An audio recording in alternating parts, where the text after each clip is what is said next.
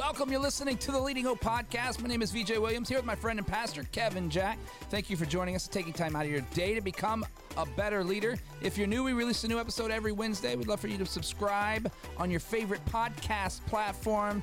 And also share this with a friend on Facebook, YouTube, and Instagram. Please rate and review on Apple Podcasts. A few extra minutes will absolutely help get this podcast into the hands of so many more leaders just like you. And visit leadinghope.online. Get updates. Find out more about the Leading Hope community. Today, Kevin, we start brand new series.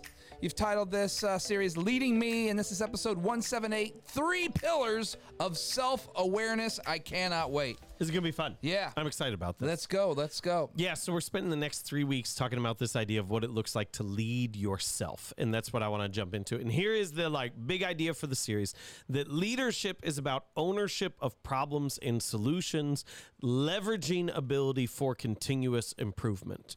But if you gain influence, ascend in position, but you do not increasingly master self-leadership, that your leadership will be short-lived. Ooh. The most difficult person to lead is always the person looking back at you in the mirror. And so every aspect of leadership will flow from and tie back to self-leadership. And so that's really at the core of everything that we talk about. Self-leadership is at the center of it. As what we're looking through. And so I just kind of want to spend 3 weeks and just to really get into hey, this is what self-leadership is all about. And so I just want to, if I could, just build the structure for it today. This is maybe not the most applicable episode we've ever done, but I do believe it's one of the most important episodes we've ever done. Yeah. And I apologize because I'm going to fly through content. Okay. All right. So you just kind of wave me down when you need to, just because I think there's so much here that I believe that to lead yourself well, you must know yourself. You must have a true foundation and an increasing grasp of self-awareness. And I believe that typically the 3 pillars we're going to talk about today, typically we have 1 overdeveloped, over-obsessed pillar and 2 that are completely unformed. And so the 3 pillars, I believe, of self-awareness are: first, who are you? Second, what do you want?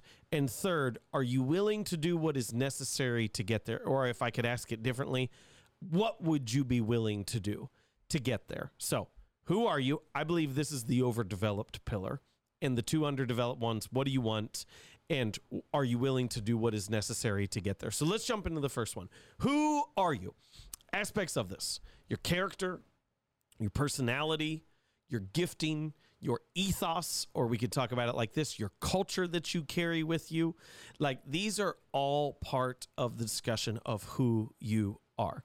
And if I could just kind of break these down a little bit, how well do you know your character? How well do you know, the question I put in my notes for this, are you lying to yourself about what could potentially destroy you? And are you shaking off or actively combating truths that are uncomfortable? Ooh. Because that's the tendency, is sort of well, you're this. No, I'm not. Well, you might be. Possibly. It could be part of who you are. Yep. How well do you know your character? How well do you know your personality? I think this is probably the most overdeveloped one in comparison. And don't hear me knocking on personality tests in any way, okay? Because I think they're important. I think they're helpful. I just think we over-obsess on personality tests and we don't grasp the other pieces. Ooh. I would love for someone to put together, I'm not equipped to do it, a character test. Yeah. And to say, just to model out, these are the virtues in healthy character. These are the ones that you are deficient in. These are the ones that you're strong in. So the character test would tell you why you behave a certain way? It would tell you the parts of your character that you need to be concerned about. Ooh. I think that'd be fascinating. Let's do that. I'm not equipped to do that. Yeah. Disagree. But I might be one day. So what energizes you? Are you willing to do what's necessary to get there? Your butt. That's how I feel in this very moment. Sorry. We're going to keep moving. Yep. So personality, there's 1,000 of these. I don't need to get far into it. DISC, Enneagram, Myers-Briggs, leading from your strengths, just to have that sense of hey, what energizes you, what doesn't. Gifting. This is so important. We try to operate in other people's gifting because we see the impact of their gifting clearer than the impact of our own gifting. And the reality is you can't live out your calling in someone else's gifting. You can only live it out in your gifting. Yeah. And so this is one of the pillars of self-leadership, okay? Because you can't, part of leadership is effectively deploying strengths. You can't effectively lead yourself if you don't know what your own strengths are. You can't deploy your own strengths if you're unaware of them, if you're constantly looking to someone else's. So this is why it's part of self-awareness. And then ethos, I love this idea of like your culture that you carry with you. This is the emotional intelligence component to it. If you want a shorthand, we've talked about this before in other episodes. Yes. The question, your favorite question, you love it. That's a tough one. What's it like to be on the other side of me? We got that question from Jeff Henderson. What's it like to be on the other side of the me? I think is the quickest way for you to grasp. And then, wait, sorry, I didn't say it fully because I don't want to say, what's it like to be on the other side of me? And then you say nothing. Yeah, right. And you listen. Can't react. And you take notes. Yep. And you don't counteract what they say, even if it's uncomfortable. Nope, you're wrong. Yep. Wait. Love it. I love this. There's this list from Warren Bennis on how to know yourself. And he said, self-knowledge is built on these 4 principles. 1, you are your own best teacher. 2, accept responsibility, blame no one. Oof. 3, you can learn anything you want to learn. And 4, true understanding comes from reflecting on your experience. It says other people's perspective is helpful, but true understanding will only ever come from reflecting on your experience. And I believe that's the first pillar. And I believe it's the overdeveloped pillar. And I believe that one spot of personality is the most overdeveloped part of the overdeveloped pillar. But I believe that is key. Like, hey, you do have to know who you are if you're going to be able to lead yourself. Good. Keep rolling. Oh, yeah, man. The accept responsibility, blame no one, just real quick. That is so powerful because here's the thing. If you can do that at a high level, you will stop discounting people for where they are and actually start leading them for where you've been uniquely designed to help them see. Yes. You can't do that if you start blaming them. You'll never move them past where they are. Accept it. Good. So good. Pillar 2, underdeveloped. Pillar 2, what do you want? I believe this is one aspect of self-leadership that is almost completely unformed, that people set out to be leaders without knowing why. Interesting. And if I could quote Warren Bennis again, this is from, he's got this great book on leadership. That's not like, he doesn't have a great book, like the book is on leadership. Cool, same page. It sounded like I was saying he has a great book on leadership. But the book's title is On Leadership. Yeah. Cool. Same page. It's probably on leadership, too. It is. Okay. This is what he says. No leader sets out to be a leader. People set out to live their lives expressing themselves fully. When that expression is of value, they become leaders. So the point is not to become a leader. The point is to become yourself and to use yourself completely, all your skills, gifts, and energies in order to make your vision manifest. Oh, no. Isn't that awesome? It is, but now I've got to change what I say at the end of every podcast. 20 minutes to become yourself. No, let's just keep it. Let's keep it to become a better leader. Okay. I like that. But he's good. I know. Oh, yeah, I get it. I get it completely. I understand exactly what he's saying. But I think sometimes people, they aspire to, I want to be a great leader. And it's just like, why? Yeah. Yeah. Like, I don't think you, because, and I think that informs the third pillar in really important ways. But people set out for positions of leadership without knowing why.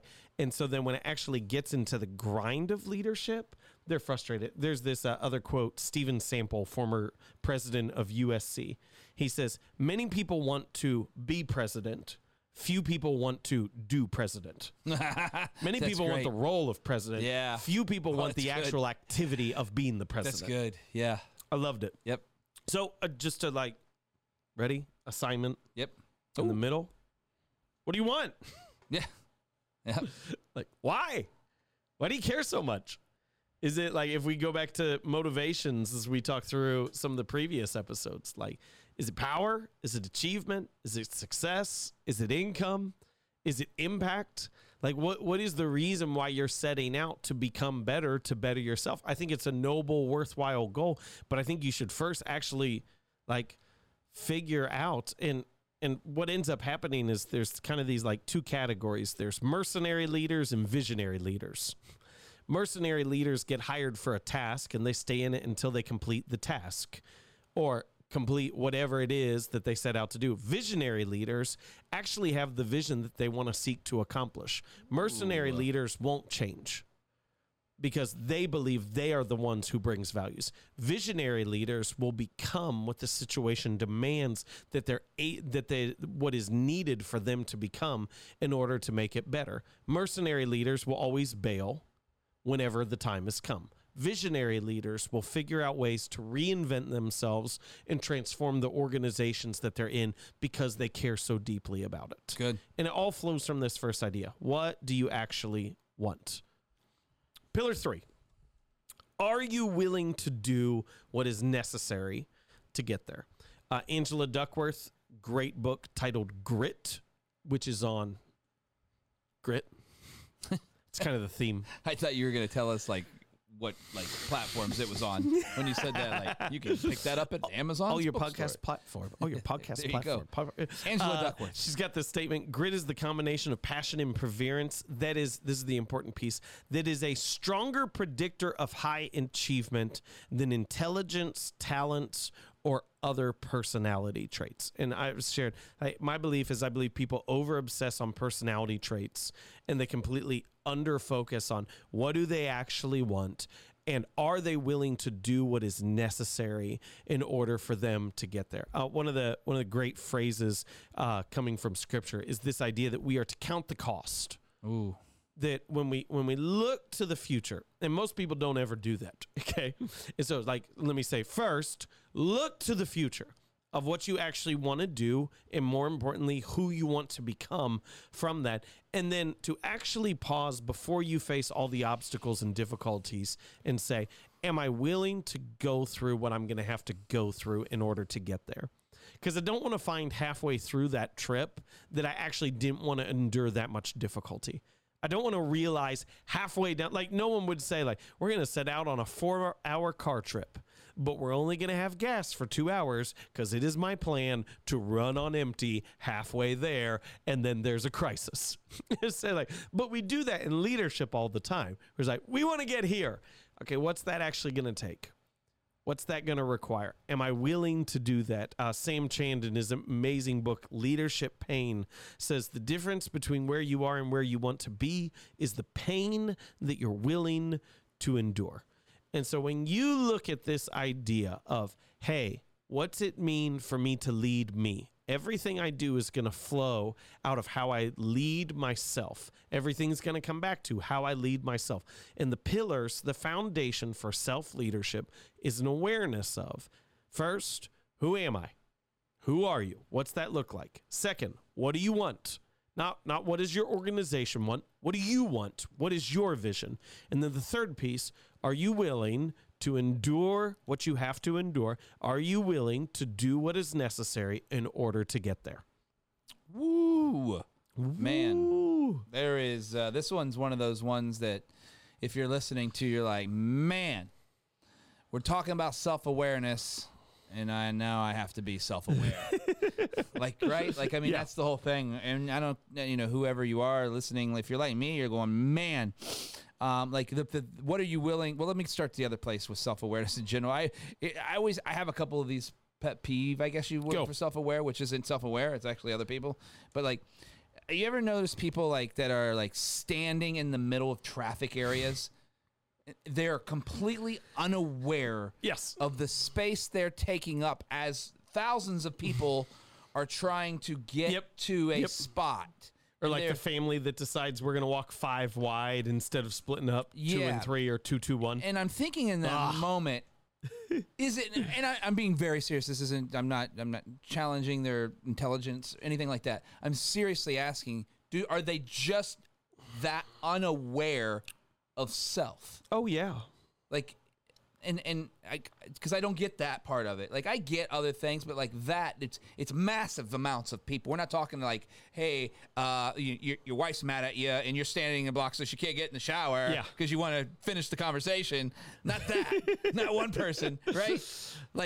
it's thousands of people. So like most of the people understand what's happening except for that. Yeah. It's just a self-awareness issue in that moment. They just don't get it. Yeah. So, I mean, I think it comes to this idea. So the larger question that you're asking, and to say, like, how deeply does self-awareness actually affect us, and how effective could we possibly be on really developing self-awareness? Yeah. My son talks really loud everywhere we are. His volume in a basketball arena is the same as his volume at church. Yeah. Like he just rightfully so, because this place is alive. At a fancy restaurant that I should have never taken him to. I should have left him at home by himself with a sitter. Yeah. And so we understand that self-awareness, actually becoming aware of these different pieces, it's not a small thing. Right. It's not an easy game. Yeah. And I would not be in the camp that would say there's a ceiling on your self-awareness. Yeah. I know there's some who would to go, well, you're just not that emotionally intelligent. Right. I believe emotional intelligence actually flows from self-awareness in a lot of ways. Oh, that's good. And I don't think there's a cap. I think the reality is most people don't actually do the hard work to discover it, or rather than discovering what their character actually is, they'd rather do the Harry Potter test to figure out which house they're a part of. Yeah. Okay. Yeah. So is there a way for this is a self-awareness. Yeah.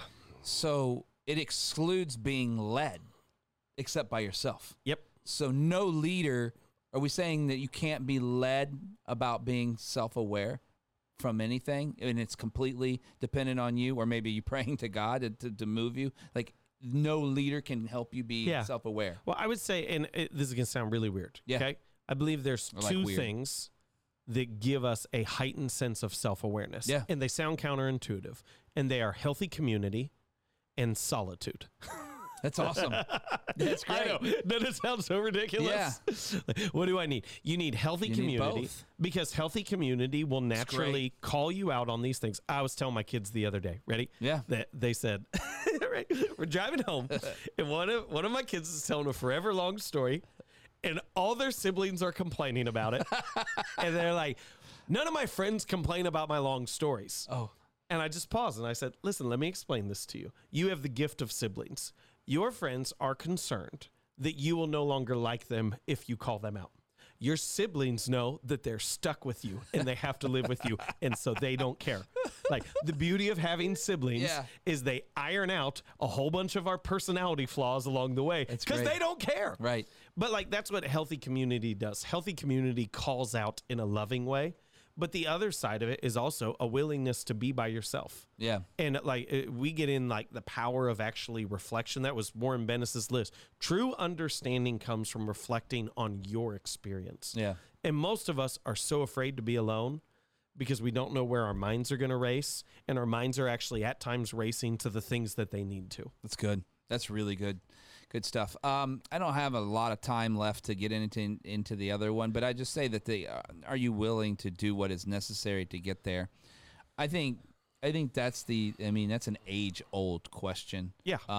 Jesus looks at the guy and says, "Do you want to be healed?" Yeah.